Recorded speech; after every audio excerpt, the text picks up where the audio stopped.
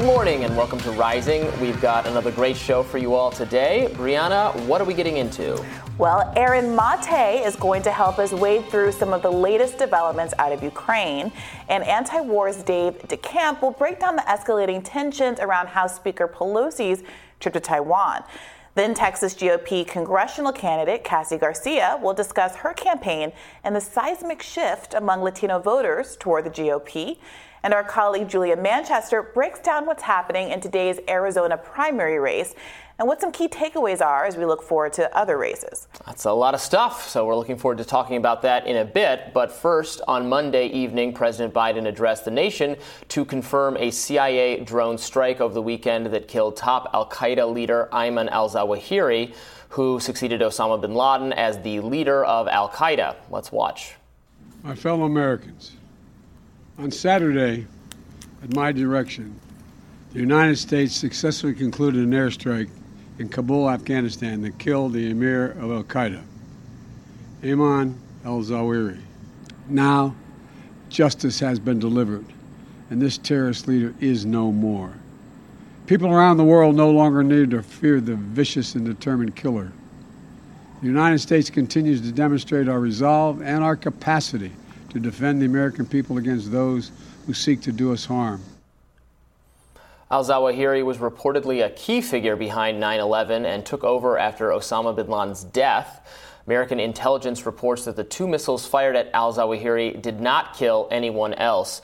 So it is interesting. So he came to this compound in Kabul in Afghanistan, it was a Taliban safe house that he's been living in. I guess his family moved in there first, and then he's been there. I'm not quite sure when he moved in, but he hasn't left there in a very long time.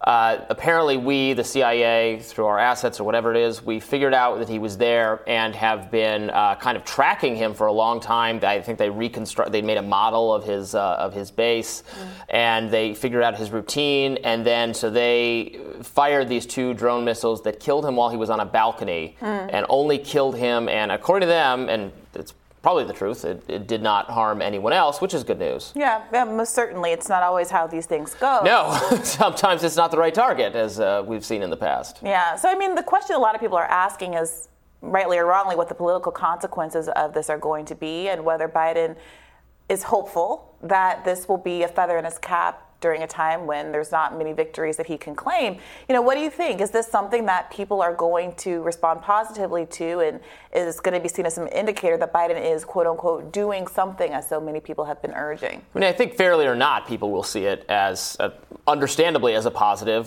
This person was very involved in the planning of 9/11. There are some intelligence officials who believe he was actually even more involved and was more the intellectual architect of it, even more so than Osama bin Laden. It's a win for Biden, just like it was a win for Obama when bin Laden was killed. Yeah, now that's mostly the work of. Consider it to be a win. Well, for no, Obama, no, exactly. and it is true that it's mostly the work of intelligence officials, and it could have happened probably under any administration, and is not. If there's major differences in strategy being dictated to these intelligence agencies by the different presidents, that would be news to me. I don't think that's the case. In fact, probably these agencies operate a little too independently and do their own thing, regardless of who's telling them what to do in the White House. Probably the most interesting policy question that emerges is, given the pullout from Afghanistan, we had an agreement with the Taliban. Trump had made this agreement.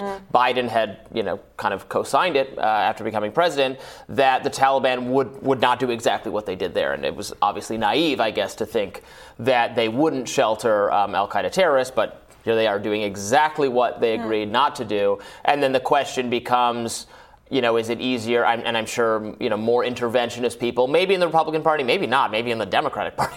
Whoever is the interventionist party at this point, I'm not sure, will make the case that this is the danger of pulling out of these countries, or pulling out of Afghanistan. And if we've been there, we have more control on the ground or something over that. Now, I reject that argument. Yeah, that's the Democratic Party's takeaway. Right. They will. To be clear, I am not endorsing that at all. I'm saying that's what others are going to say. The other way of looking at it is this shows we do not need a ground presence there. We can continue to kill absolutely legitimate targets like al-Zawahiri. I don't think, in my view, he's absolutely a legitimate target under our existing authorization to fight terrorism.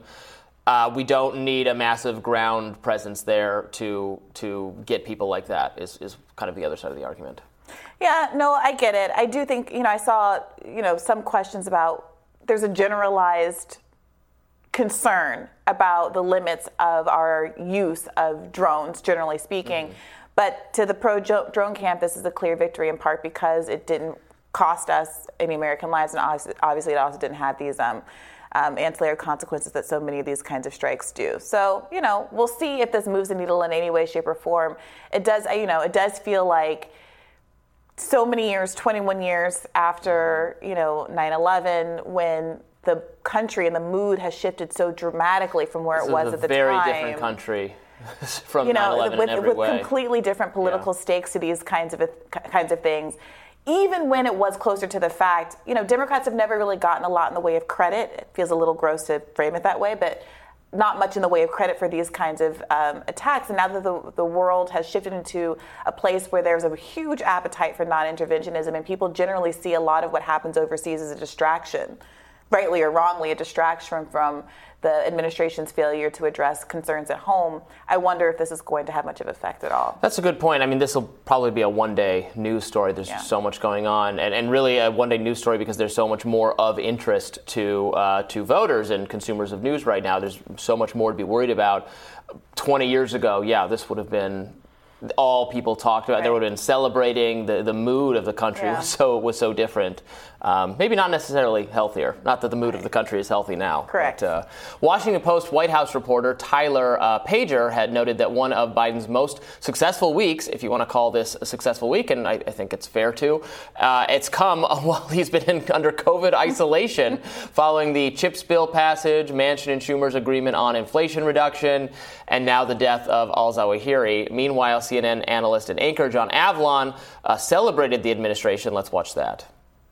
I found myself being so emotional at this news because this is, in some ways, been the shoe that didn't drop, even 10 years after bin Laden, knowing that or thinking that Zawahiri was still out there. And the fact that the U.S. took him out with the drone strike and took such care to minimize civilian casualties, apparently having none. That's more than Zawahiri or his colleagues did every day of their lives, where they intentionally targeted civilians to kill. And that's what makes this, I think, such a profound moment for the country and for just everyone who lived through 9/11. However, Fox News' Tucker Carlson had a different reaction to the news, as you might expect. Here's Tucker's take. A speech boasting that he's killed an al-Qaeda figure in Afghanistan. Great. Feel safer? Of course you don't. Nobody does. And the reason nobody feels safer is Biden's response to the disaster in Afghanistan. Rather than pause and learn from it, maybe fire the people responsible for it, not simply the self-destructive withdrawal from Afghanistan, but also the pointless 20-year war there, rather than do any of that like a normal person would do, Biden immediately set off in another direction, provoking yet another conflict, this one in Eastern Europe. And he provoked it. They lie about it, but it's true. The facts are out there, and it's very obvious. So just days after the Russian government announced yet again that if Ukraine joined NATO didn't even want Ukraine to join, but if Ukraine were to join NATO, then the Russian army would invade Ukraine. He's raising a lot of legitimate points, and we're going to discuss Ukraine and Taiwan in much greater detail on the show in a little bit. I kind of wanted to respond to what John Avlon was saying, that was the CNN contributor, about that. Well, yes, there is no moral equivalence whatsoever between the U.S. and al-Qaeda. Obviously, that is true. Al-Qaeda deliberately kills innocent people. But we have, through our drone program, also inadvertently, but still, it doesn't matter to them, killed innocent people, mistakenly, fine.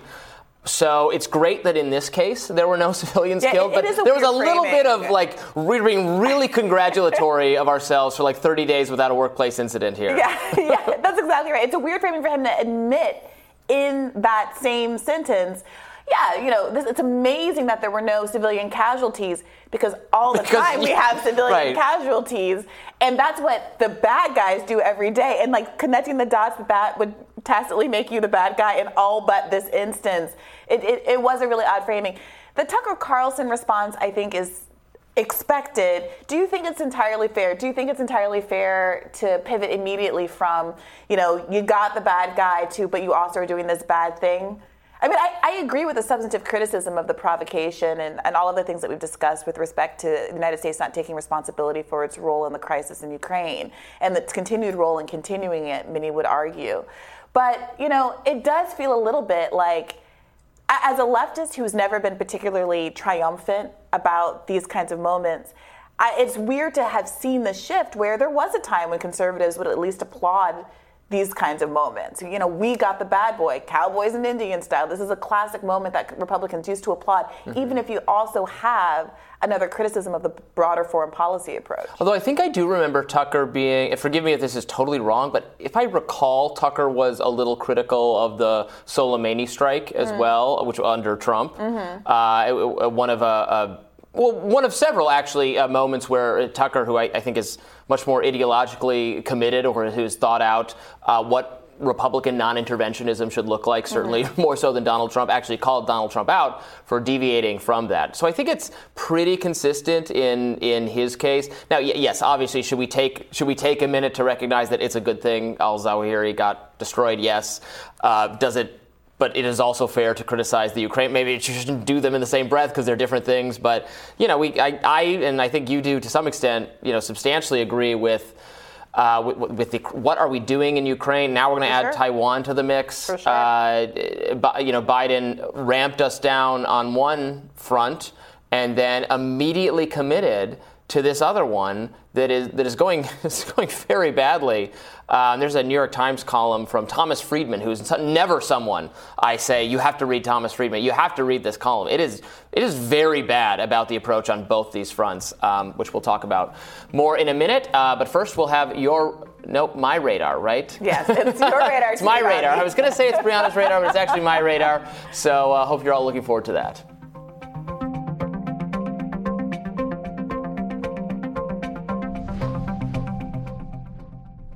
Okay, Robbie, what's on your radar? Representative Peter Meijer is a Republican congressman from Michigan. His district was previously represented by Justin Amash, who's the first Libertarian member of Congress. Meijer is a Republican rather than a Libertarian, but many aspects of his record are friendly, in my view, to the principles of limited government. He has often channeled Amash's independent streak, most notably by voting to impeach President Donald Trump for inciting the January 6th riot at the U.S. Capitol. Here he is discussing that decision. I did not want in my first 10 days in office to impeach a president of my own party. But the fact of the matter is January 6th and the assault on the Capitol would have never happened if it wasn't for President Trump propagating two lies. One, that November 3rd was a landslide victory for Donald Trump that was stolen. And two, that January 6th was the day to stop the steal. And those two lies, which could have easily just faded away into nothing, were continually amplified, legitimized, and propagated by Donald Trump, and it resulted in the deaths of 5 Americans, the defiling of the seat of our democracy. Meijer's defiance of the Trump wing has earned him a primary challenger named John Gibbs, who's an ardent Trump loyalist who has backed the former president's stolen election claims, while also spreading conspiracy theories about John Podesta and Democrats in general.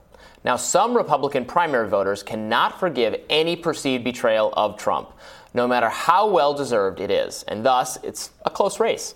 The primary election is Tuesday, August 2nd. That's today. Now, if Gibbs defeats Meijer, the challenger will have benefited from the financial support of a very curious source, the Democratic Congressional Campaign Committee, the DCCC, an arm of the party that works to elect Democrats. The DCCC spent $435,000 on an ad campaign aimed at boosting Gibbs in the final days before the primary. That's no trivial sum of money.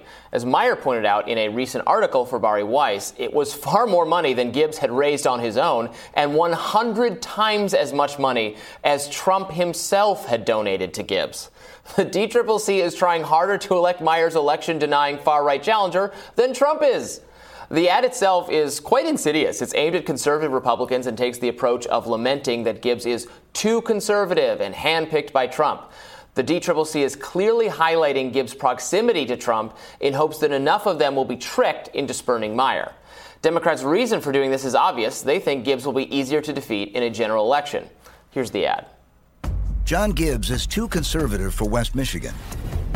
Handpicked by Trump to run for Congress, Gibbs called Trump the greatest president and worked in Trump's administration with Ben Carlson. Gibbs has promised to push that same conservative agenda in Congress. A hard line against immigrants at the border, and so-called patriotic education in our schools. The Gibbs-Trump agenda is too conservative for West Michigan. DCCC is responsible for the content of this advertising. Now, we have to be realistic. Politics is a dirty game, and both parties routinely engage in this sort of brinkmanship, doing whatever it takes to win more seats. But Democrats boosting Gibbs are squandering considerable moral high ground they might have otherwise possessed on the issue of so-called existential threats to democracy. Democrats have claimed that Trump's hold on the Republican Party is a special threat to the entire U.S. political system, given that Trump has denied the outcome of the 2020 presidential election. Trump also pressured his allies in government to prevent the transfer of power to President Joe Biden. The January 6th committee hearings are intended to conclusively show that Trump and his ilk are morally unfit for office and that this reality transcends mere partisan disagreement over public policy. Trump is different. Well, how on earth can Democrats continue to make that argument with a straight face if they're willing to risk helping to elect a MAGA Republican over a more conventional Republican who did defy Trump in order to gain a slight political advantage? It should be noted that Josh Shapiro, the Democratic candidate for governor of Pennsylvania, did the exact same thing. He ran ads aimed at ensuring that Doug Mastriano, who's an election-denying state senator who participated in the protests surrounding the U.S. Capitol, he was there on January 6th. Shapiro helped him win the Republican primary and become Shapiro's opponent. After this came to pass, Shapiro unsurprisingly performed a heel turn, denouncing Mastriano as, quote, a dangerous extremist who spreads conspiracy theories and wants to restrict the right to vote.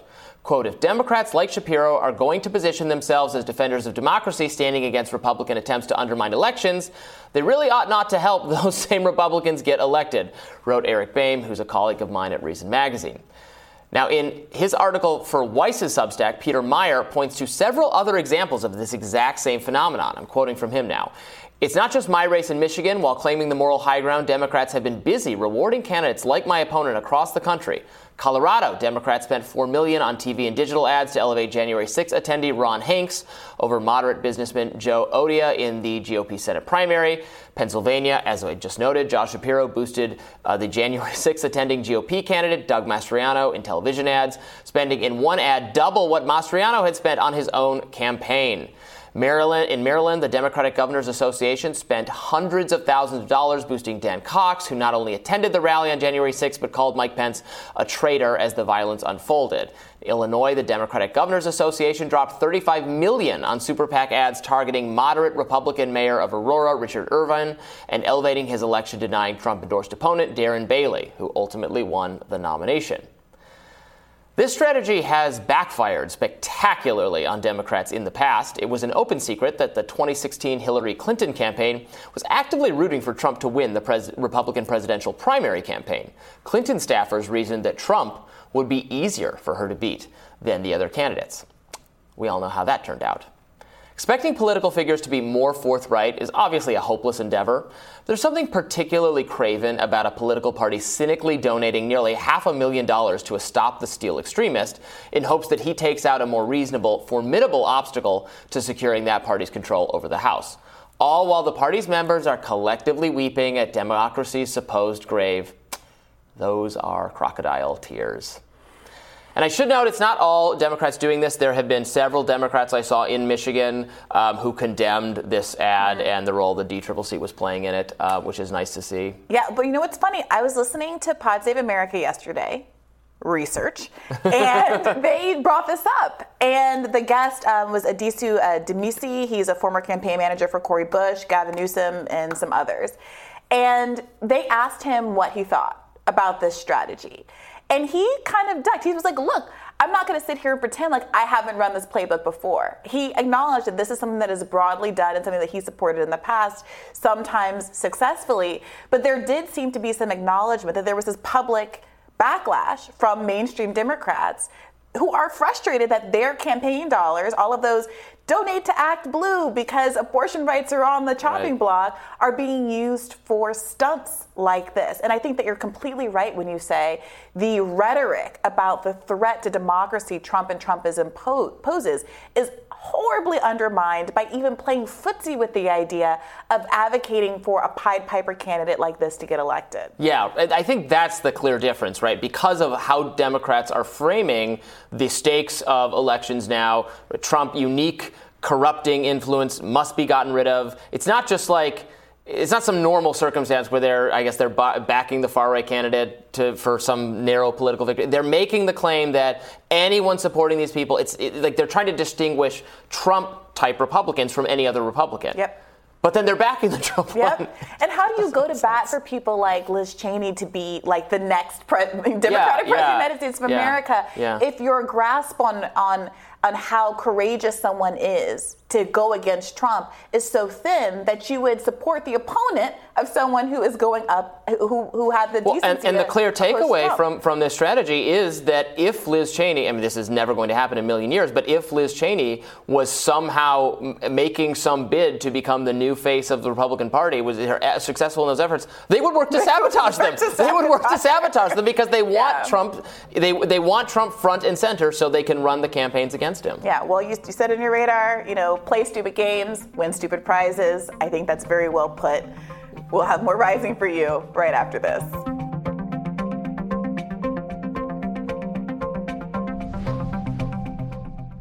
House Speaker Nancy Pelosi is expected to touch down in Taipei this morning. However, the Biden administration continues to struggle with articulating the president's policy on Taiwanese independence. Here's President Biden himself on the topic earlier this year. Are you willing to get involved militarily to defend Taiwan if it comes to that? Yes. You are? That's the commitment we made. The idea that it can be taken by force, is just not appropriate. And now here's National Security Council Coordinator John Kirby speaking from the White House yesterday. I've repeatedly said that we oppose any unilateral changes to the status quo from either side. We have said that we do not support Taiwan independence, and we have said that we expect cross-strait differences to be resolved by peaceful means. According to the Washington Post, the White House has warned Chinese officials not to overreact to Pelosi's trip, with Kirby insisting the speaker's visit does not, quote, change the status quo. However, despite the White House's attempts to de-escalate, both the U.S. military and People's Liberation Army have deployed warships near the Taiwan Strait. Joining us now to weigh in is Dave DeCamp. He's a news editor for antiwar.com and host of Anti-War News with Dave DeCamp. Welcome to Rising, Dave. Hey, thanks for having me. I appreciate it. Yeah, thanks for joining us. We're having a very heavy foreign policy day here on Rising. Give us your perspective on this trip from Nancy Pelosi to Taiwan and how China might react. Yeah, well, we've seen since the reports came out that Pelosi was planning to make this trip, we've seen all these reports that the Biden administration fears that it could provoke a cross-strait crisis. We've seen Biden say that the U.S. military thinks it's not a good idea. From Beijing's view, it's a provocation. We've seen U.S. officials say they will view it as a purposeful provocation. And to me, that's all it is. I don't understand what Nancy Pelosi could possibly accomplish in Taiwan that is worth risking provoking China. And now you saw John Kirby say that the U.S. doesn't support Taiwan's independence, that's been U.S. policy since the 1970s, officially since 1979. We've seen some media kind of say that the Biden administration is caving to China because they don't support Taiwan independence, but that's U.S. policy. Now, what he also said is that they don't support any change of the status quo across the Taiwan Strait, but that's exactly what the U.S. has been doing over the past few years, starting under the Trump administration. We saw high-level U.S. officials start visiting the island more frequently. We saw more U.S. warships and warplanes deployed to the South China Sea and near Taiwan. We've seen a lot of informal ties growing, and they could say that as much as they want that and blame it all on China, but it really is a policy that the U.S. has started following over the past few years. Dave, yeah, there really does seem to be an inconsistency here between Nancy Pelosi's behavior and the messaging that's now coming out of the White House, and also the kind of military repositioning in the area. I was reading some coverage of this, and they describe Nancy Pelosi's trip as, a lark that could not be stopped. The phrase is something like, there's nothing the White House can do if Nancy Pelosi decides to make a trip. And that strikes me as a strange admission as to the weakness of the White House, the lack of, communication that's happening within the White House, or the utter disregard or respect that Nancy Pelosi has for Biden, or in the alternative, that it's a little bit of a fiction that she is doing this so independently. What do you make of that tension? Yeah, it's kind of hard for me to believe that if the Biden administration really didn't want Pelosi to go because of all these risks, that I believe that they could have pressured her not to go, or Biden could have, as commander-in-chief, ordered some aircraft carriers out of the region and shown that they weren't going to support the trip. Because we saw those reports, but then again, we saw John Kirby say yesterday that, she has the right to go to Taiwan and that the Chinese have no right to stop her. So it does seem, and it falls in line with the Biden administration's China policy, which has been very hawkish following the Trump administration. Again, we've seen congressional delegations. Maybe their line is that they can't stop these congressional delegations, but the last one that we saw was in early July. Senator Rick Scott visited Taiwan, and we saw China fly warplanes over the median line, which divides the Taiwan Strait. And I read a report in the South China Morning Post this morning quoting Chinese analysts and people close to the Chinese military. They think that that's a likely response that we're going to see today, is these Chinese warplanes going over that median line, which typically doesn't happen. And they think that now, after this trip, things are going to change and it's going to happen more often. And we've seen an increase in the Chinese military's warplanes flying into what they call an air defense identification zone near Taiwan. It's not Taiwanese airspace. It's a different concept. I can't really get into that, but they usually don't fly very close to the island of Taiwan. But that started happening regularly after August 2020, when President Trump sent Alex Azar to Taiwan. He was his health secretary. That was the highest level cabinet official to visit Taiwan since 1979. The following month, in September 2020, they sent Keith Crack. He was the undersecretary for economics in the State Department, and he was the highest level State Department official to visit Taiwan since 1979. So these are unprecedented steps. And since then, we've seen more Chinese military activity in the region. It seems especially stupid, the timing of it, this escalation, given that it's entirely chosen by the Biden administration, or not even the Biden administration, just by House Speaker Pelosi, given everything that the Biden administration is trying to accomplish in Ukraine, the continued funding of the war effort there. Biden has made very public statements about spending money, doing whatever it takes to defend Ukraine from Russia. So why then, and you can have whatever opinion you have on that kind of decision anyway, but let's say we're doing that, what sense does it make to escalate tensions with China while we're presumably hoping that China is not getting overly close to Russia or being pushed in a Russian direction while we're trying to deal with this other? It feels like an utterly chosen escalation at the worst possible time. I think that's what it seems like to me. I really just can't understand it unless they're trying to provoke a reaction from China. Because if you read, the Pentagon, the Biden administration, they put out all these strategy documents about countering China in what they call the Indo-Pacific now. And they want to really expand their military footprint in the region. So maybe they're looking for a big reaction from China to say, hey, see, we have to go over there. And it's kind of this sick cycle where China responds to the U.S. Doing something, and then that's justification for more U.S. military assets in the region and ramping up tensions with China.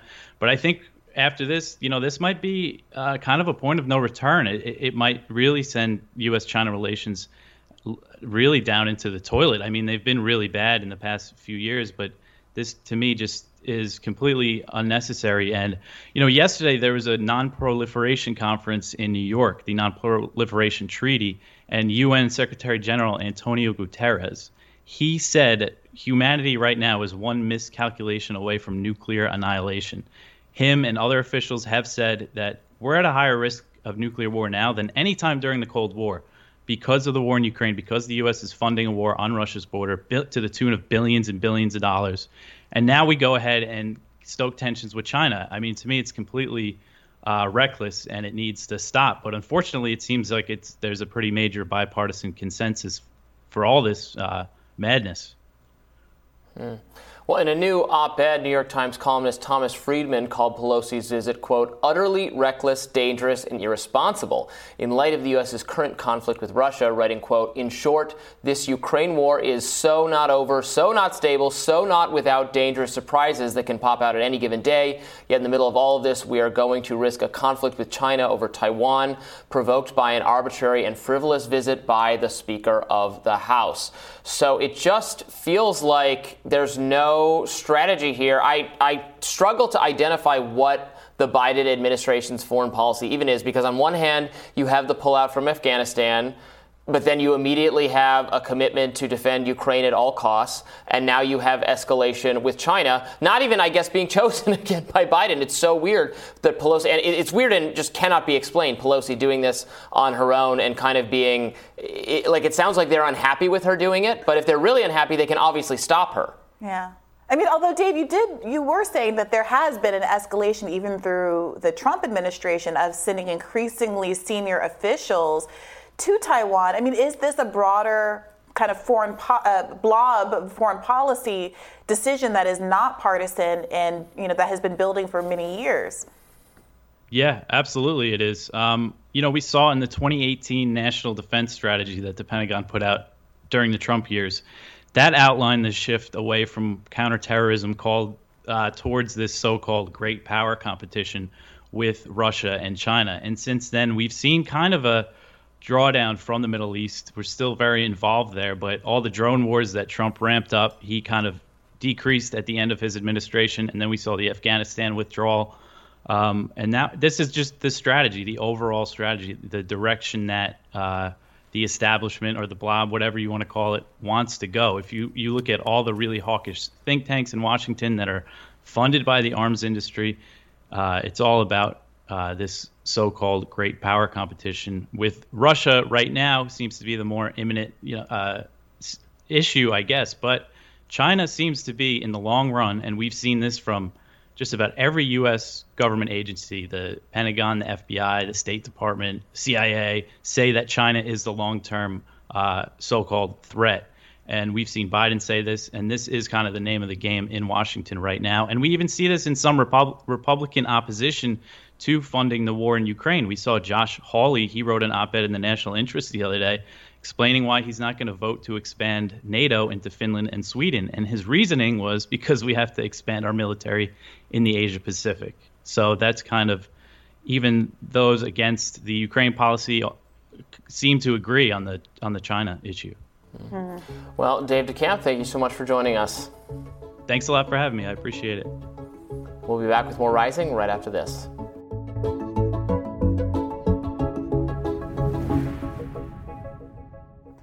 Yesterday, the Biden administration sent another $550 million arms package to Ukraine, including ammunition for high-tech rocket systems. President Biden has authorized over $8 billion in security assistance for Ukraine in the last year, as the country grapples with crippling inflation.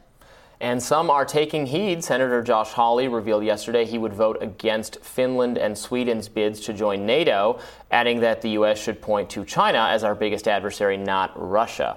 Host of The Pushback on the Gray Zone and co-host of the Useful Idiots podcast, Aaron Mate joins us now to discuss. Aaron, welcome. Good to be here. Yeah, thanks for joining us. More funding for Ukraine's war, defense, etc. It seems like there's unlimited appetite among Biden and the Biden administration to supply Ukraine in this way. This is a major foreign policy commitment, I guess, the administration has chosen. My question is why? What do you make of this? What do you think is going through their heads? Well, as Tupac said, they got money for war but can't feed the poor. And that is the dominant mentality in Washington. There's always endless money to fund the military-industrial complex and to pursue U.S. hegemonic aims. That's what the U.S. agenda is in Ukraine. There's no concern here for Ukraine's sovereignty or territorial integrity. Those are just fancy words to dress up. But this really is a proxy war. And Lloyd Austin, the defense secretary, made that plain when he said, we want to use Ukraine essentially to weaken Russia. And I think people inside the White House see an opportunity to continue to weaken Russia by prolonging this war rather than go to the negotiating table, which they refuse to do. Anthony Blinken has said that he won't engage with Russia when it comes to the topic of Ukraine. They won't even have talks.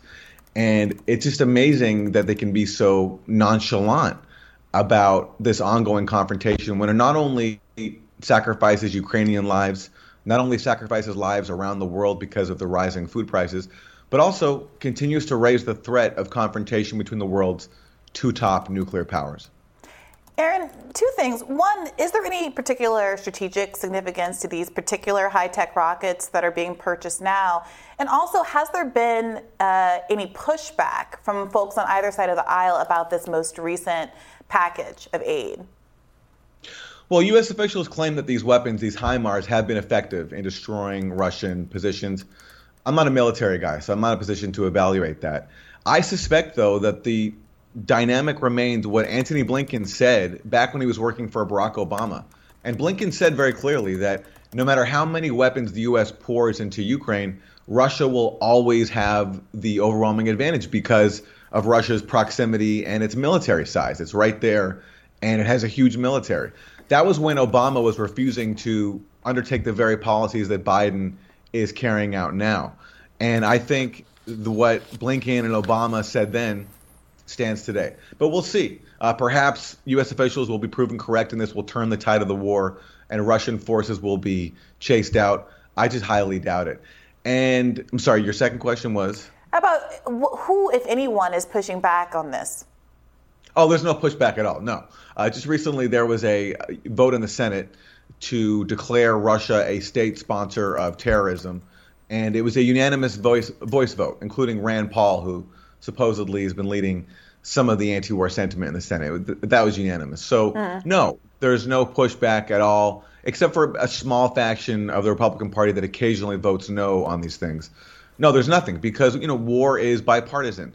The only question is there are some people who want to devote more resources to confronting China rather than confronting Russia. But otherwise, the underlying policy of using Ukraine to fight Russia to the last Ukrainian is pretty much shared by everybody in both parties.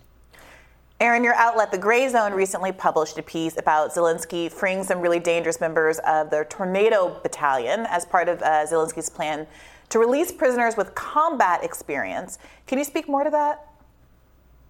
Yeah, I didn't write this article, but it's a chilling rundown of something called the Tornado Battalion, which, because the Ukrainian government is increasingly desperate to fight off Russia, many of its forces have been killed, it recently released members of this battalion called Tornado that have been involved in really some sadistic crimes, torture, crimes against children.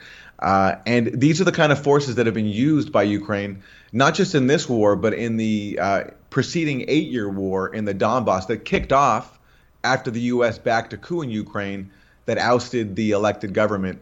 And that set off a war between the new U.S.-backed coup government and rebels in the East who didn't want to live under their rule. And so in that war, and in this war now, Ukraine has turned to fascist battalions, including Tornado and also the Azov Battalion. And that just speaks to the importance of not having this war. Instead of fueling a war that involves fascists, we should be calling for peace. We should be encouraging negotiations. Russia has laid out the basis for a diplomatic settlement from the early stages of this invasion. It will require some concessions on Ukraine's part, but the alternative is fighting Russia to the last Ukrainian. And I don't see how that's in anybody's interest except for warmongers in Washington. There was a great column by Thomas Friedman in the New York Times today, which I've now referenced several times on the show. I am just so surprised to agree with Thomas Friedman. But he talks about how, according to, I guess, his contacts in the U.S. government, which I'm always curious why he doesn't tell us more about them, but that there is increasing doubts about Zelensky within the Biden administration. This coming after Zelensky has kind of consolidated one-party rule, has done autocratic things, has consolidated the media, has done all these things that is characteristic of regimes that we purport to oppose. That if you're illiberal, if you're not playing by the norms of Western-style liberal democracy, then we don't want to support you. But of course, we do support those people all the time when we think it's narrowly in our best interests. So I'm curious, how much longer do you think the Biden administration can claim this is some ideological stakes, right, between Western-style liberalism and the kind of right-wing autocracy that Russia is in some sense, I guess. But like you said, it's very confusing when you look at the details of who's on whose side. Yeah, look, even before Russia invaded, Zelensky had taken some authoritarian steps. He had banned 3 major opposition television stations. And this was done, according to Newsweek, as a welcome gift to the Biden administration. So this was in line with what Biden wanted. So this claim that we defend Ukraine because it's some bastion of liberal democracy, when it's also one of the most corrupt governments in the world, is a joke. And yeah, Thomas Friedman didn't explain what he meant when he said that U.S. officials are apparently growing impatient with Zelensky, so it's open to interpretation. What I take it as is that the U.S. is preparing to throw Zelensky under the bus when he's no longer useful. He's been very useful in being used as a U.S. tool so they can portray him as this hero. He gets these fancy photo spreads in Vogue magazine with his wife. He's, giving appearances at the Grammy Awards, at graduations for colleges to basically do PR and ask for more weapons. But once this runs out, once he's no longer useful, I think the U.S. will do to him what they always do to their assets and basically throw them under the bus. And he'll be rewarded possibly by a well-funded stint in exile. But the rest of his country will suffer. And for the sake of his country, I hope he will embrace the negotiations that the U.S. has deliberately stopped him from doing. That's an important point. In late March, Zelensky said he was ready to negotiate. There were plans for talks in Turkey between Russia and Ukraine.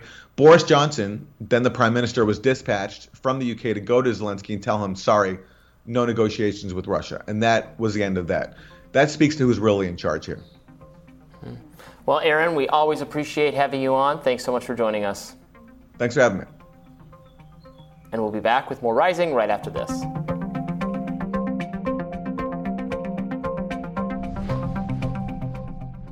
A new CBS Battleground Tracker poll is showing a major shift among Hispanic voters.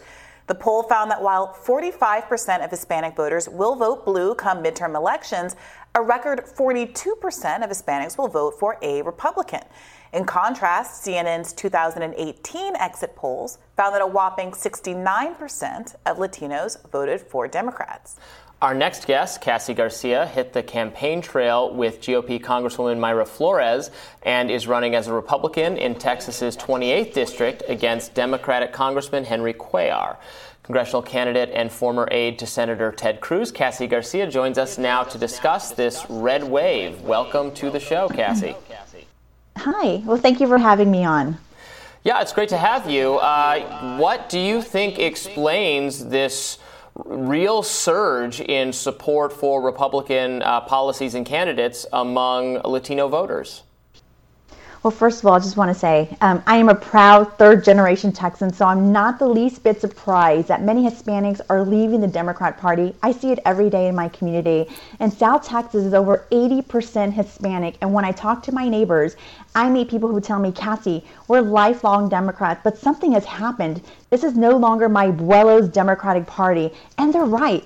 The Democrats used to be a party of union halls, and now Democratic leaders like from Nancy Pelosi to my opponent Henry Cuellar sound more like the party of faculty lounges. So I think the problem is that when Democrats think of Hispanics, they think, hey, they're minorities. Let's talk to them about oppression and promise them amnesty and government programs. But those are not the priorities of our community. Yeah, it's interesting. I think your point about the Democratic Party's kind of abandonment of labor as their central organizing principle is a real one. And I do think that a lot of it, of what they used to offer, has been placed by some empty rhetoric around identity. I am curious about this point about government programs, though, because one of the things that we observed when I was part of the Bernie campaign, and he was so successful in Nevada, which is obviously a state with a large Latino population, is how popular a program like Medicare for All was with the culinary workers there, for instance, who were very eager to have healthcare reform, significant health reform, not just the kind of tinkering around the edges that both Democrats and Republicans typically support. Is that something that you've seen in your district as well? So we talk about the need for health care and affordable health care. And before the pandemic, Hispanics led the nation in the creation of new small businesses. And we work really hard to pursue the American dream. So we're not in the United States here patronizing lectures on victimhood, or what we call Latinx. But to paraphrase Encanto, we don't talk about pronouns. No one has time for that. When Hispanics wake up, they're worried about their kids' schools and how they're going to make ends meet, not political correctness. And this economy is very difficult for our communities. Understand that over the last decade, millions of Hispanics have worked their way out of poverty and now somewhere between working and middle class. We also tend to have larger families, and I'm 1 out of 4. So with Joe Biden's record high inflation, that means we have more mouths to feed, but less money to do it with. And Hispanics really get it. And that's why come this November, voters in South Texas and all across America are going to vote for a better way forward for our community and our country.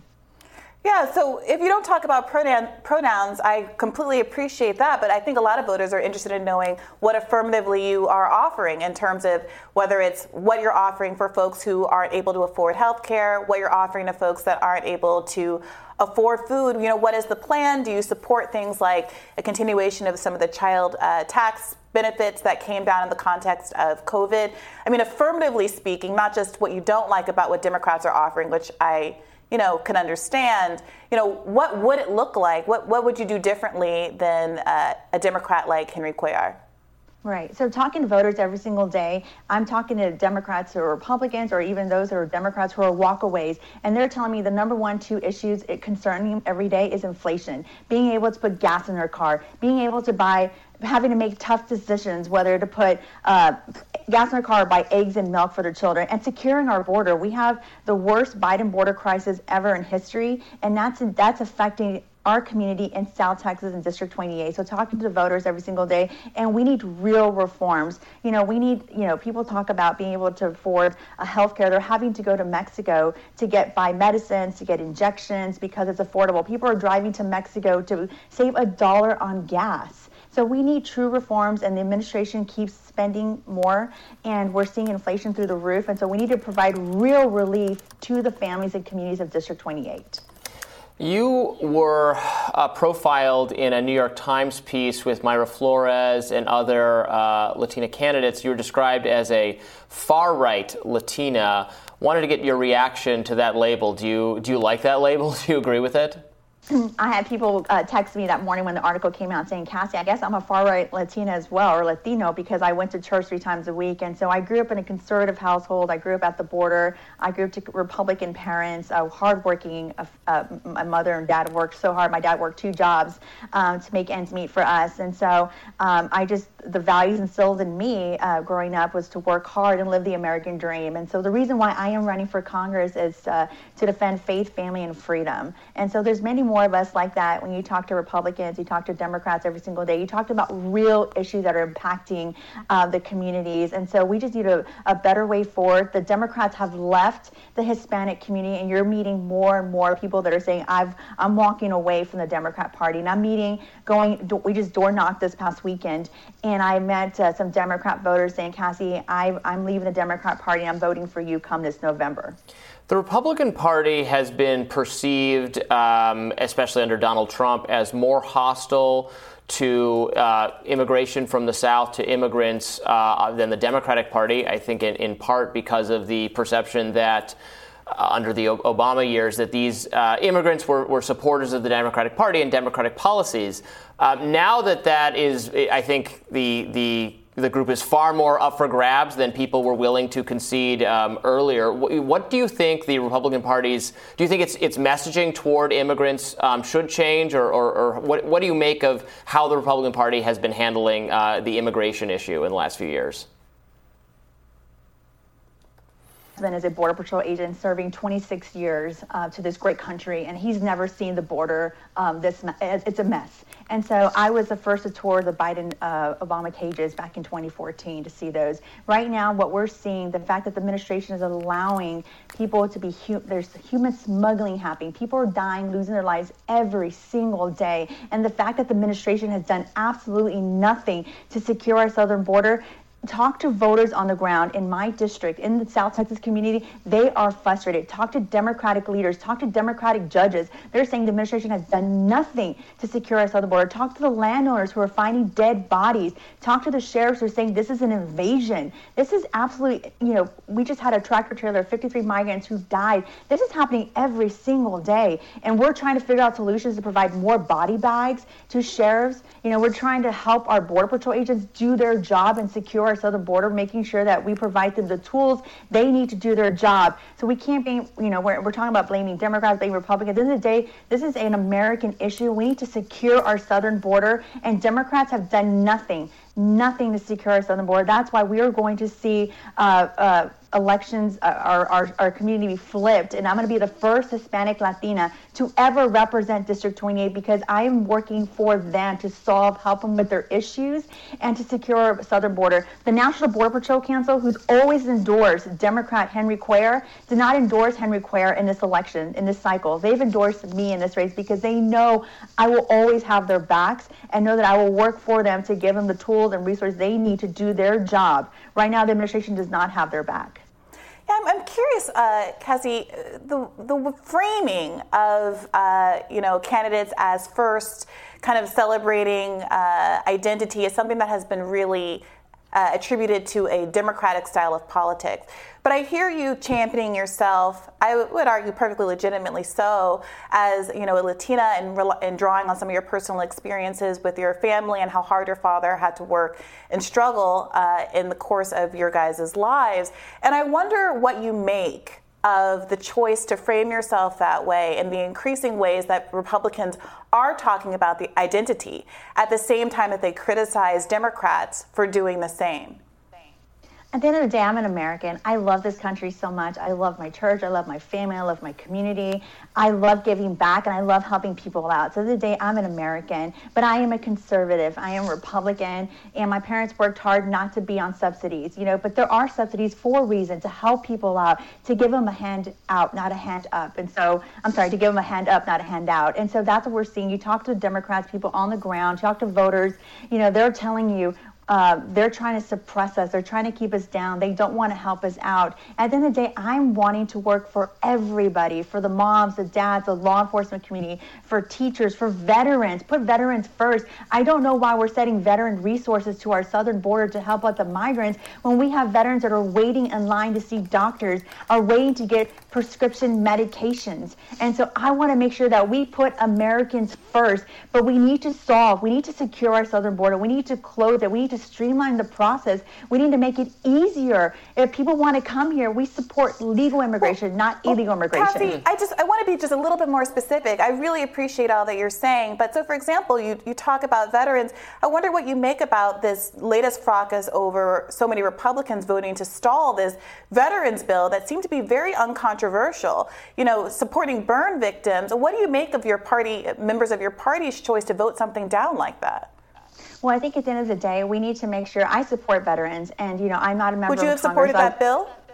Well, there was a lot of pork in that bill that was not going to help our veterans. And so I think we need to, when I am a member, when I'm elected, we need to do stand-alone bills and not put bills that are packaged with pork. And, that's something we've seen time and time again in Congress. We need to do standalone bills that are going to protect and help our veterans, not package things together that contain a lot of pork we're talking about inflation. We keep spending money. But I agree, we need to help our veterans. But this bill was a lot of pork that was not going to help our veterans. Was there something specific in the bill that you objected to, Cassie? I haven't looked at the entire bill, but I know that there were certain sections of it that contained extra spending in there that was not pertained to the veterans on there. Cassie Garcia, thank you so much for joining us today. We really appreciate it. Thank you. And we'll have more Rising right after this. So here's something I thought might be interesting to talk about, Brianna. So Brian Griffin is apparently a comms person for Ron DeSantis, and he shared on Twitter that The View had sent to him an invite for DeSantis to come on the show.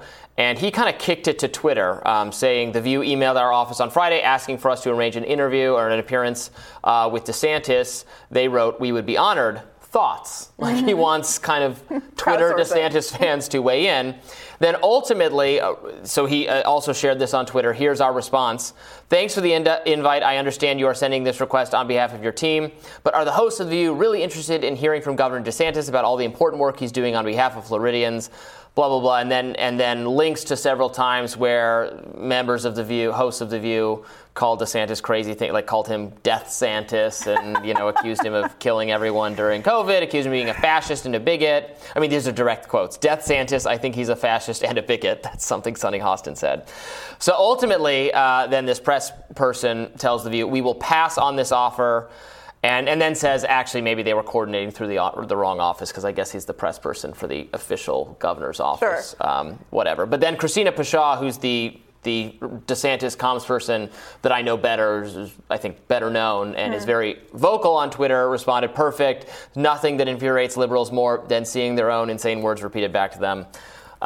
So this, I think, is worth talking about because it's very indicative of DeSantis' strategy vis-a-vis this Christina Pashaw comms person. The strategy is just not to bother doing media appearances with hostile media, which is everyone in the mainstream media.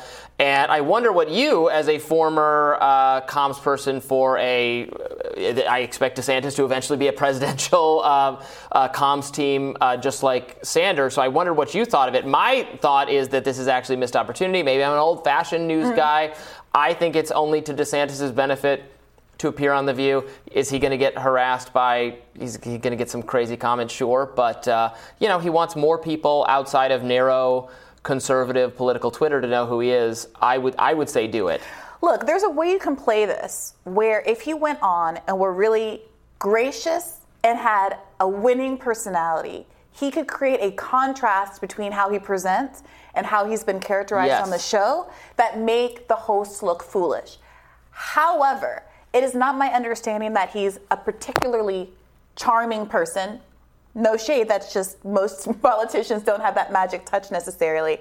And also The View is a particularly intimidating environment. You have ratios that are not good for you if you go on there as a conservative or as a leftist, I might add. Bernie Sanders never had an appearance on The View that wasn't disastrous. And my humble opinion was that it was not worth him going on that particular show. I remember at one point, I think Whoopi Goldberg said to Bernie, "Hey, this guy Andrew Yang has this idea about the 1% versus the 99%. Have you ever heard of it?"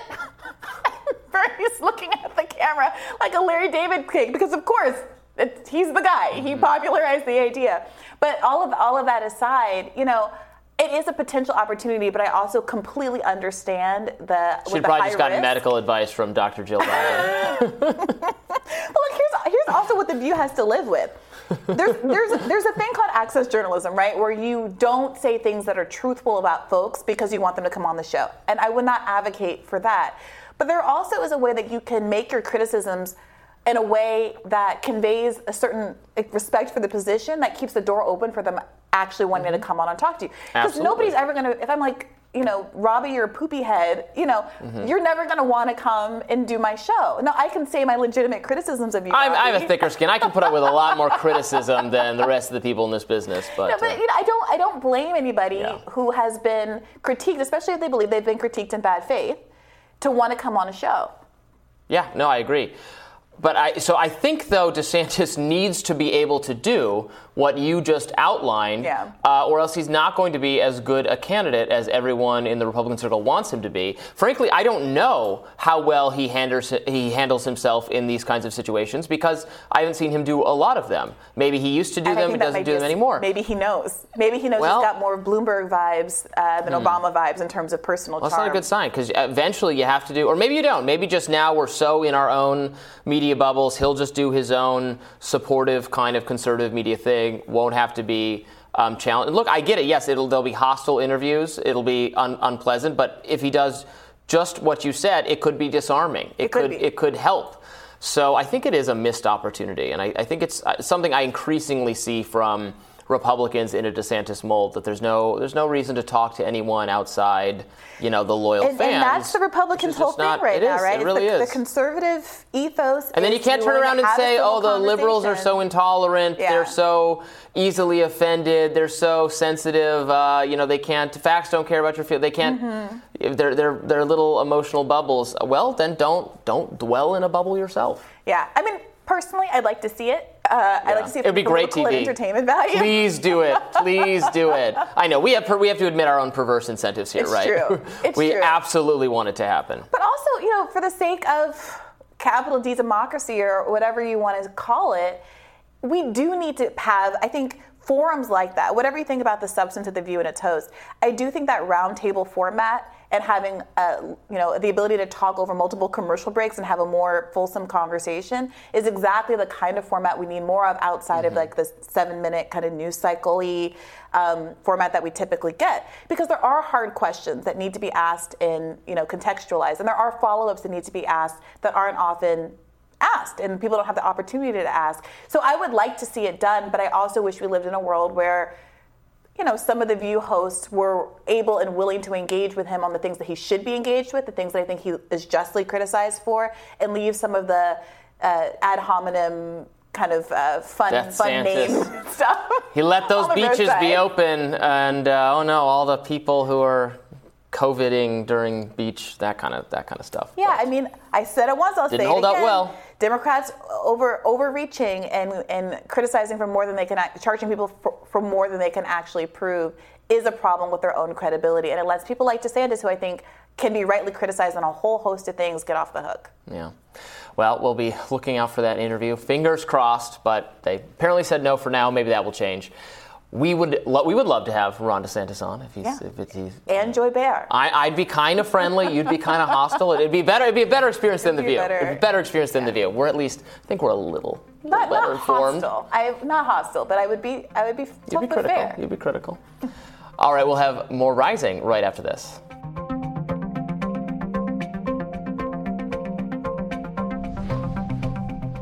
A recent News Nation Decision Desk poll of over 1,000 voters found that moving into the midterm elections, 61% of voters are worried about President Biden's health. The poll also saw a growing focus on crime among voters. 62% still see inflation as the biggest issue in the country, but concern for crime was up 3% from June. Additionally, 61% of voters think Biden should not run for re-election in 2024. More specifically, 30% of Democrats don't want Biden to run again, and 26% of Republicans don't want Trump to run. Political editor at News Nation, Chris Steyerwalt, is here to weigh in. Welcome, Chris. Good to be with you guys. So here's the reality of the situation. Enormous numbers of Democrats, of course, unsurprisingly, large quantities of Republicans don't want Biden to run again. But there is this issue of whether or not a replacement for Joe Biden in this kind of unprecedented way would damn the Democrats even more than his low poll numbers. What do you make of that tension? Well, the thing is, normal people aren't paying attention to this kind of stuff. So when you look at a poll like this and you see who Democrats' other choices are, basically it's a name identification poll. I find very interesting here when you look at how do independent voters, because what we're really talking about, of course, always to win a general election means you're going to need to win the independents. When you look at independent voters with Biden, 63% of independents don't want Biden to run again. While Trump and Biden are about the same with their own party, Trump at 26, Biden at 30%, not wanting them to run. Trump does even worse with independents for a third candidacy. 65, almost 66% of independent voters said they didn't want Trump. When you start looking down the list of who else it might be, it's too early. And on the Democratic side, it happens in a strange space because Biden hasn't yet said that he's not going to run. I think there's a pretty decent chance that Biden will bow out of this in a time early enough to allow his party to sort itself out. We'll see how the Democrats do in midterms, and the Democrats' performance in midterms will have an effect on this. But I would not be at all surprised to see Biden step aside after not step aside, but say that he was not going to seek another term after midterms. That's interesting. I mean, we're hearing that more and more, I think, from expert people like yourselves. I tended to think Biden would stick it out just because he has to deal with the problem that who is more popular in the party other than him, despite his sagging approval numbers. Now, he has had, it looks like he's having, I guess, a better week than he's had before. Some legislation got passed. Maybe the inflation, the economic situation might be kind of improving down the horizon.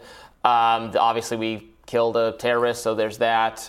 Do you think, is it possible we've kind of, Biden's like low tide fortunes have been hit and you're going to see some rebounding as we approach the midterms?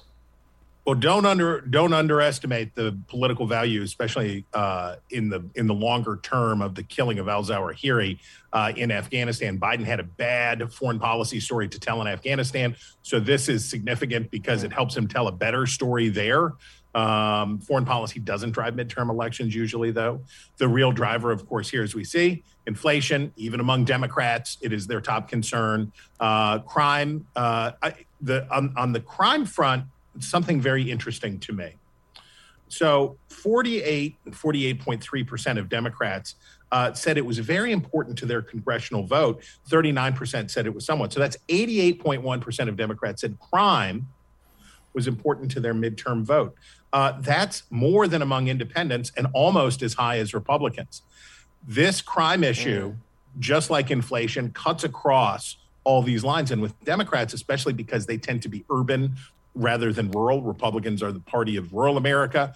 Democrats are the party of urban America. So you have a lot more Democrats living in cities where crime is prone to be a greater problem. So I think those kinds of considerations, I guess I'll put it this way. Biden is not considered a good president. He has a, what does he have? With Democrats, he has an 82% approval rating. That sounds high, but it really should be 90, right? The reason that Biden's overall approval rating is as low as it is because a significant number of Democrats don't approve of his handling of the job. Can I point you guys to why this election cycle is so weird? Please. Sure. Okay. So in 2018, at this point, I looked it up before I talked to you. In 2018, at this point, Donald Trump was 11.4 points underwater in his job approval rating. So it was not therefore surprising, and this is, I just used 538, you do whatever you want, but it was not surprising therefore that Democrats would have a 7.9 point average advantage in the generic ballot. So you look at this poll, you see that Biden is further underwater in our poll than Trump was on average 4 years ago, 14.4. So that should be terrible, right? Because here's what we know about midterm elections. Basically, the generic ballot is going to track with presidential job approval. So if Biden's doing worse than Trump, therefore, what should we expect on the generic ballot? Well, guess what? It's the opposite. Democrats are ahead in the generic ballot in this poll by 1.2 points. That is not what we typically expect to see. If you would have told me without showing me the generic ballot number, I've got a president underwater by 14 and a half points. How's his party doing in midterms? They're going to get slaughtered. But instead, Democrats hold a statistically insignificant advantage, but an advantage nonetheless. And this tells us something about the cross forces that are at work here in this midterm cycle. Well, that poll also found that voters' attitudes toward the economy are improving slightly, with 48% of voters saying they are worse off financially than they were a year ago, a 5% decrease from June. Is this part of what's affecting, you think, the Democrats' midterm chances not looking quite as bleak as you would have predicted? Or does it have something to do with the fact that Biden's low approval has to do with his age and people's concerns about his health, and less so a broader commentary on how the Democratic Party is doing? Watching Joe Biden give a press conference is like watching an old dog on a freshly waxed kitchen floor trying to get across. The paws are going out from under. America holds its breath as Joe Biden attempts to communicate. And by the way, I should point out, that was true before he was very old, right? That was true. He has always been a mangler of syntax and easily distracted. Here's what I think is happening a little bit. So one of the questions in the poll was, are you going to be more motivated to vote as a result of recent Supreme Court decisions? And I found this particularly interesting. So you have, among Black and Hispanic voters, big increases as compared to white voters overall. And then among Democrats and Republicans, 70.6% of Democrats said that they would be more likely to vote in the midterms as a result of Supreme Court decisions. That's more than 20 points ahead of Republicans. I think what's going on here is, so midterms generally favor Republicans. When we talk about the generic ballot, if the generic ballot's tied, the Republicans are going to win the House because of Montana is a state. There are a lot of reasons that Republicans have, and it's to control the House. It's better to be a rural party, frankly, right? Because every state gets a representative and all of that stuff. So the Republicans have a structural advantage. They also have historically a turnout advantage. When Democrats were overwhelmingly the party of the working poor, it's hard to get poor voters to go out. It's hard to get voters with lower educational attainment levels to get out and vote. And historically, Republicans have had like a half a point or whatever, or 0.8 of a point advantage when it comes to midterm election turnout. What we see here is that these Supreme Court decisions and just general alarm about the Republican Party, general alarm about Donald Trump, general alarm about what is going on inside here's the shortest way I can say it. The Republicans are too weird. If the Republicans were more normal, then they would be thriving, right? It would be great. And they would be up the way that Democrats were 4 years ago. But the Republicans can't calm down and they can't sit still. And as a consequence, what they're doing is motivating Democratic voters. They're taking Democratic voters who might sit this out to punish Biden for not being liberal enough or progressive enough. Let's take Ohio as a great example. Tim Ryan is no progressive Democrat's dream date, right? Mm-hmm. He's a intentionally moderate and branding himself as much as he can as a centrist. If you're a Democrat who lives in Cleveland or Cincinnati or Columbus, and you think, I don't need to go vote for Tim Ryan, I don't care, two things are going to help you. Number one, the Supreme Court decision in Dobbs raises the value of every Senate seat for every Democrat. And then number two, J.D. Vance is really weird. And when you put those two things together, you get a strong motivator for Democratic. Now, this may change. This will change. I don't know in which direction it will change. But as a snapshot in time, this poll talks about a party that has strong structural disadvantages, but this weird wind blowing in its favor. And the weirdness being somewhat connected to Trump himself, right, who is not a figure that even a lot of people in the Republican Party wants to see run again, but who is certainly not sworn off running again and is in fact giving many indications that he will run again. At the same time, you had the January 6th committee hearings going on. I think more... the fever sort of breaking a little bit, I've used that phrase on the Republican side, to realizing that Trump's continued presence or command of the Republican Party, it does not make good political sense for the Republican Party, but he is still such an important factor to it. And he's not off stage enough for Republicans to be able to counter the narrative that Democrats have, that the Democrats obviously portraying him as still the guy. They want people scared of Trump at all times and going to the poll for that reason. And because Trump has not really exited the scene, those arguments can be persuasive. Do you think there's some of that? As I am fond of saying, there's only one thing that Donald Trump, the mainstream press in the United States and the Democratic Party agree on, which is that every political news story should be about Donald Trump. And look at Missouri. Eric Greitens. So Missouri is a Republican state. It's not close. There's no reason that Missouri should be competitive in any way. But Missouri Republicans may nominate Eric Greitens, the super creepy, scandal-soaked former governor of the state who resigned in disgrace. That's the last person that you would want to nominate. But there is the fever that you talk about inside the Republican Party is the one that afflicts both parties, which is the iconoclastic desire to destroy what is present, right? To tear down what is present. Democrats are dissatisfied with Joe Biden. Cool. What do you got? What else you got? And the time for Democrats to have a discussion about that is after midterms, right? The time for what Democrats should do now is suck it up and support the home team and get it done and move on to the next thing and have the next fight. Republicans aren't even close to that point. They're not even close to being ready to grow up and talk about these kinds of things. You say Trump hasn't exited the stage. Trump is the commanding presence inside the Republican Party.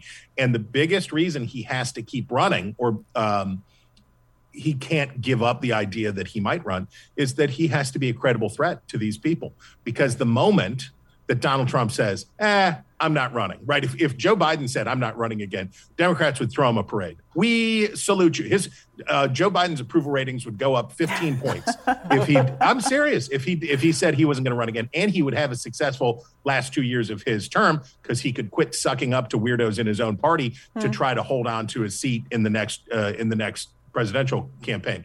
But the reality for Republicans is much starker, which is as long as Donald Trump is a credible threat to be president again, the Kevin McCarthy's of the world and the other people who know better will not stand up to him. They're not going to do that because they're afraid of him and they're afraid of the fact that he might be president again.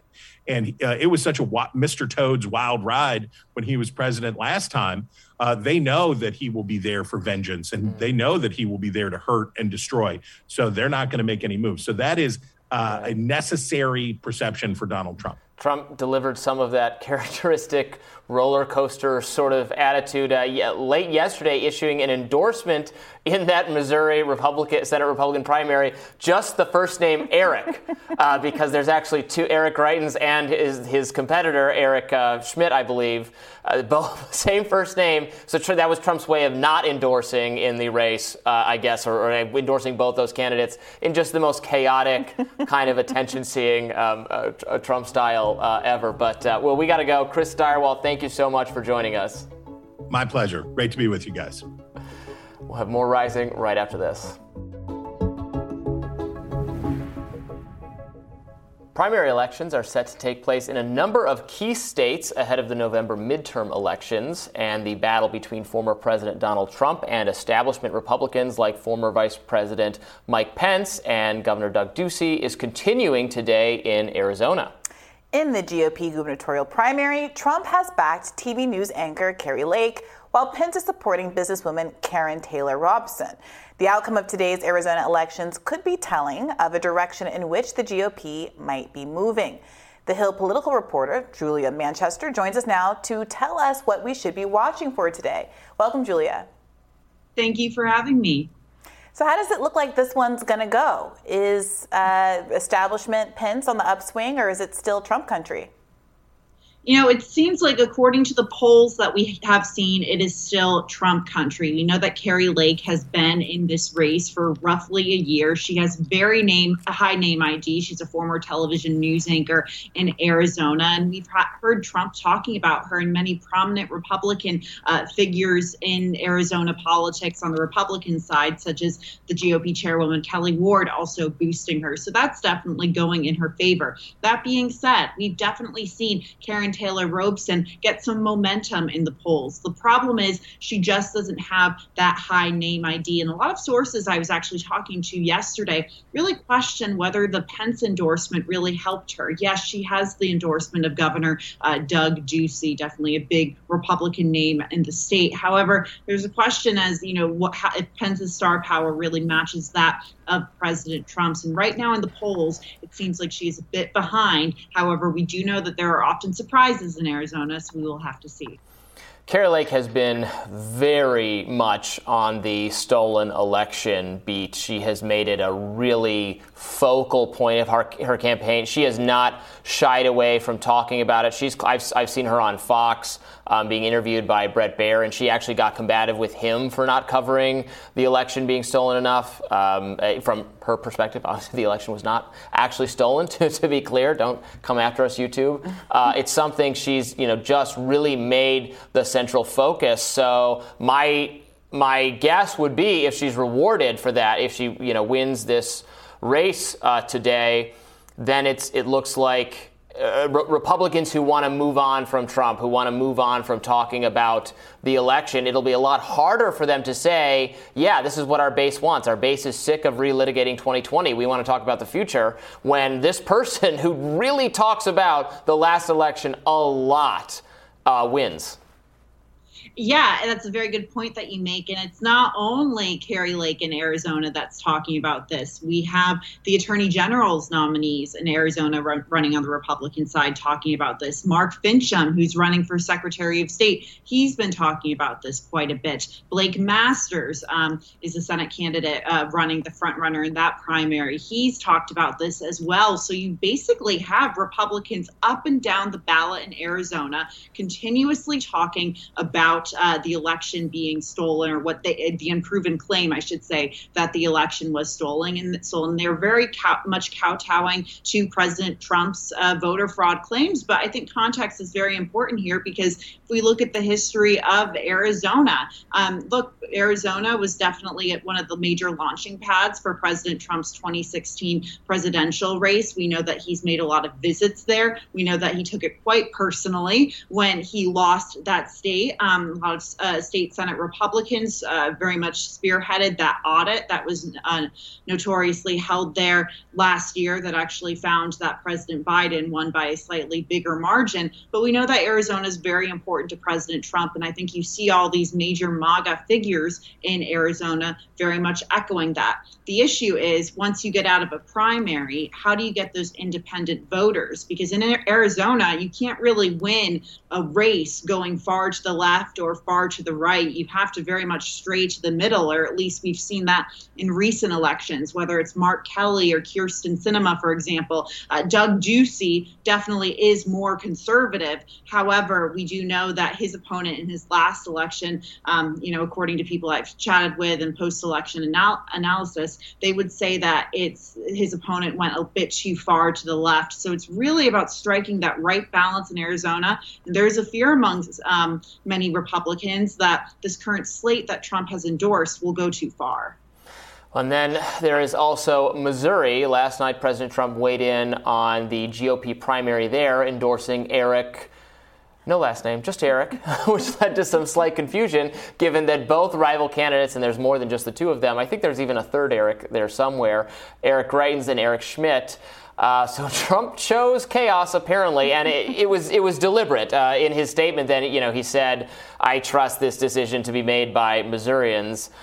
So he was not actually endorsing one particularly, although both campaigns said that this counts as an endorsement. Both put out statements saying Trump has endorsed me, which was kind of hilarious. This race being interesting because Eric Greitens, one of the two candidates, is a former Missouri political figure who resigned in disgrace. I think there was a point where then Attorney General Josh Hawley was looking at having to prosecute him for some really out there scandals, and to have him mount a political comeback as like the more Trumpy kind of candidate. But so it was interesting. It was going to be interesting to see if Trump was going to pull the trigger and endorse him, as I think some members of his inner circle or even his family have wanted him to do, or are supporting Greitens. But he didn't quite do it. But what he did was, I guess, characteristic for Trump. Just Eric. And vote for any old Eric.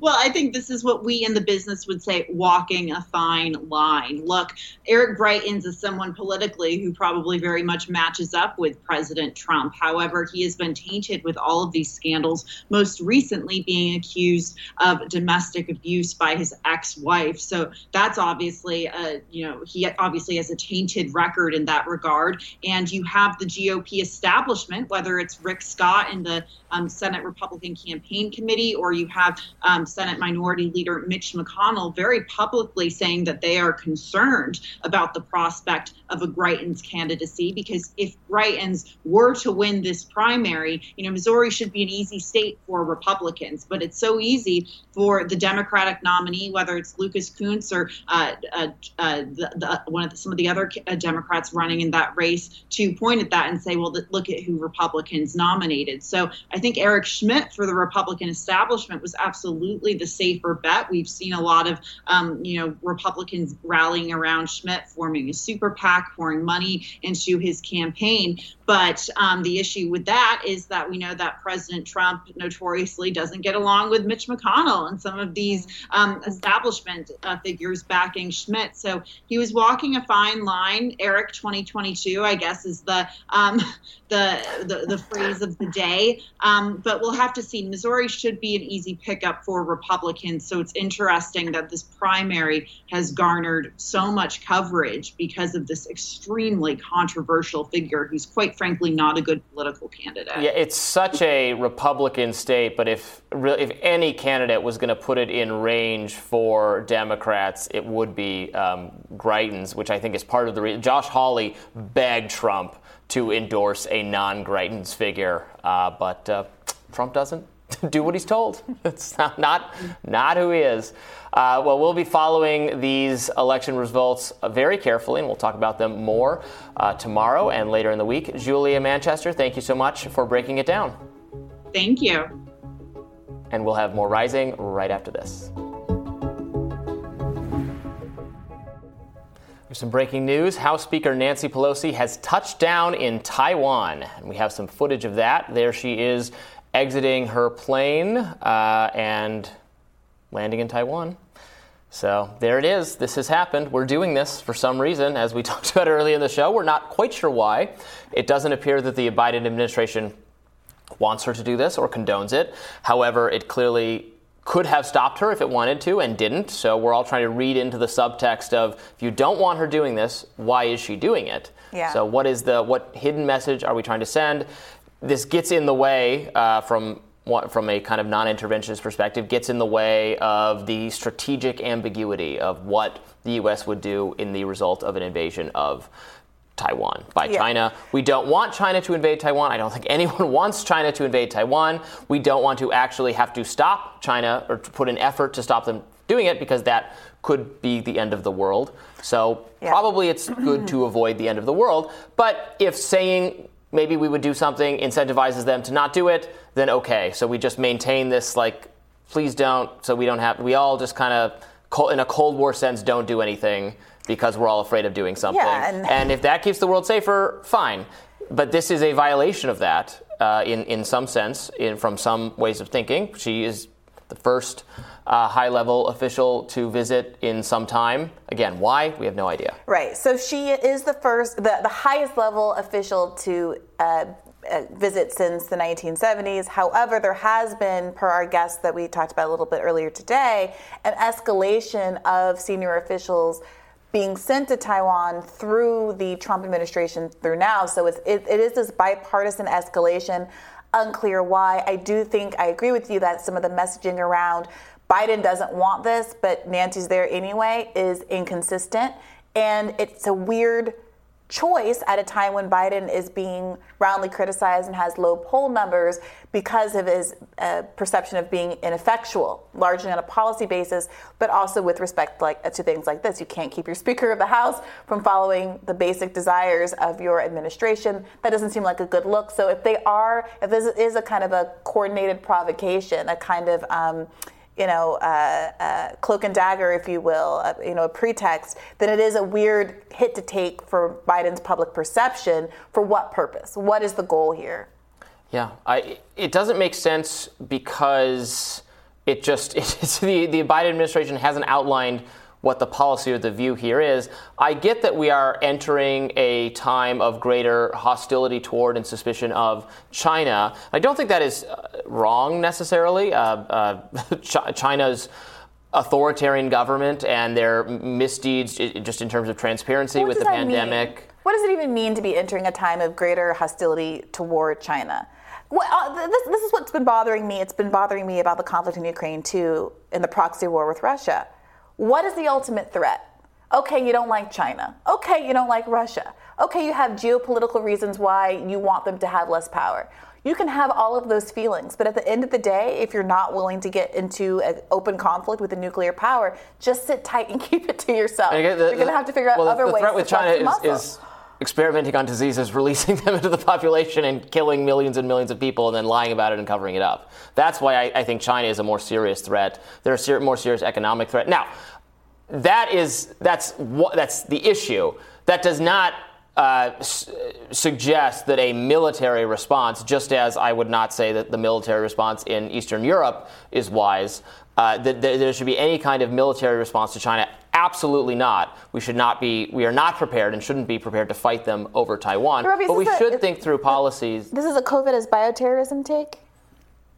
Not deliberate, but by their negligence and their covering it up, more people died than should have, even if it wasn't. I think it was deliberate, but. Okay, so the point still stands that that's a whole other can of worms aside, that it does feel like it's all a bluff. It feels like machismo brinkmanship, in this case obviously not especially gendered since we're dealing with Nancy Pelosi here, but it does seem like a kind of bad faith brinkmanship that is courting escalation, perhaps not intending for it to ultimately lead to a conflict, but playing a very high-stakes game with other people's lives.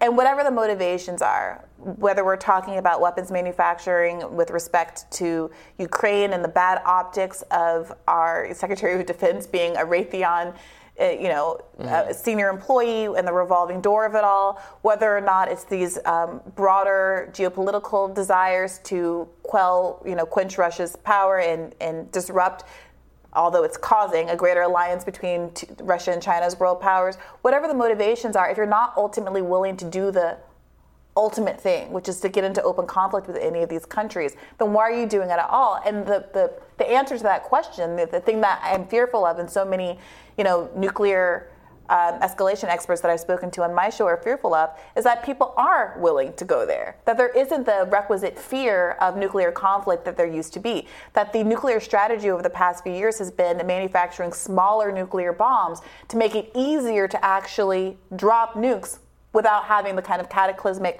consequences. Well, okay, but I don't think the threat of nuclear war means that means we can never. I mean, by we, I mean people should be free to criticize China and its policies, just like we're free to criticize our own policies. Nancy Pelosi's doing a little something more, don't you think? Yeah, and I'm against it, but But it's not because China is good or their attempts to expand their sphere of influence to include more of the world. I don't want to live under Chinese-style communism, which involves both major restrictions of all sorts of Their restrictions during the pandemic are among some of the most repressive in the world. Everything else they have going on. Now, that, again, we should not enter into a policy of warfare with them, and we should try to de-escalate, because that threat is one to be taken seriously. We should try to not escalate tensions with them, which is the opposite of what we're doing. But it's not because they're great and they're fine and... Well, no one's arguing that, but it does feel perverse to be in a country that has so substantively stripped basic rights that are extant in much of the world, despite it, including much less democratic parts of the world, and say, I don't want to live under Chinese hegemony. I don't want to live in an American hegemony. Most of the world doesn't want to live under American hegemony, has been pushing back against our interference for decades and decades. Okay, well, this is ultimately why I am not a leftist, because American hegemony is preferable to Chinese hegemony. Well, I don't root for American hegemony. I root for the working citizens of America and the working citizens of China and the working citizens of Russia, who are pawns in all of these geopolitical games. And I think that's why there's such an emphasis on the left toward international solidarity between peoples and not governments. rooting for China as a administration, as an institution, as a government is a very different thing from having certain sentiments or relationship with the people who live in these kinds of countries who I think share our interests. Well, when I say China, I'm saying the Chinese government. I'm not rooting against China or the Chinese people or Chinese culture or any of those things, just the Chinese government, which is authoritarian. Now, I'm unrelentingly critical of our own government as well, as are you, and I think that's totally appropriate. I don't think it's any less appropriate to be critical of other governments as commentators and journalists and people discussing ideas. Should our government go out of its way to scream at them in a way that makes them mad or brings us closer to military hostility? Absolutely not. Of course not. Which is why I'm against this. It doesn't stop me, though, from saying I do not agree with the policies of the government of China. But the question isn't the critique, right? The question is whether or not there are moves being made on a political level, on a governmental level, that amount to a kind of intervention in world affairs. Is the United States government trying to provoke an escalation with China? When Joe Biden earlier this year, when asked, said that the United States would intervene and defend Taiwan, was that part and parcel of that same escalation? Was he any different than George Bush, too, who got in trouble for saying something very similar when he was president of the United States? And why does there seem to be this persistent toe dipping into that particular arena? I hope that we do have some clarity on that going forward. 26 Senate Republicans, including McConnell, have issued a statement saying we support Speaker of the House Representative Nancy Pelosi's trip to Taiwan. Bipartisanship not dead. Look at that. Well, this is the thing. We always get bipartisanship. Not dead, unlike the rest of everyone on Earth if there's a nuclear war. If there's a nuclear war. But war is always bipartisan. Yep. Interventionism is always bipartisan. So I hope, if nothing else, that's a lesson that's being learned here. And a lesson I would argue that should be taken up by folks like Andrew Yang and the Forward Party and other people who are hoping to build coalitions on a bipartisan basis and scoop up a lot of independents who are frustrated with this kind of behavior. I don't think you can do so credibly without having a firm stance against anti-interventionism, and I would also argue forsaking the influence of corporate money in politics, but we'll see what happens with that. I agreed with everything until the corporate money. Yeah, Robbie loves corporate money. I love corporate money. I don't love politics.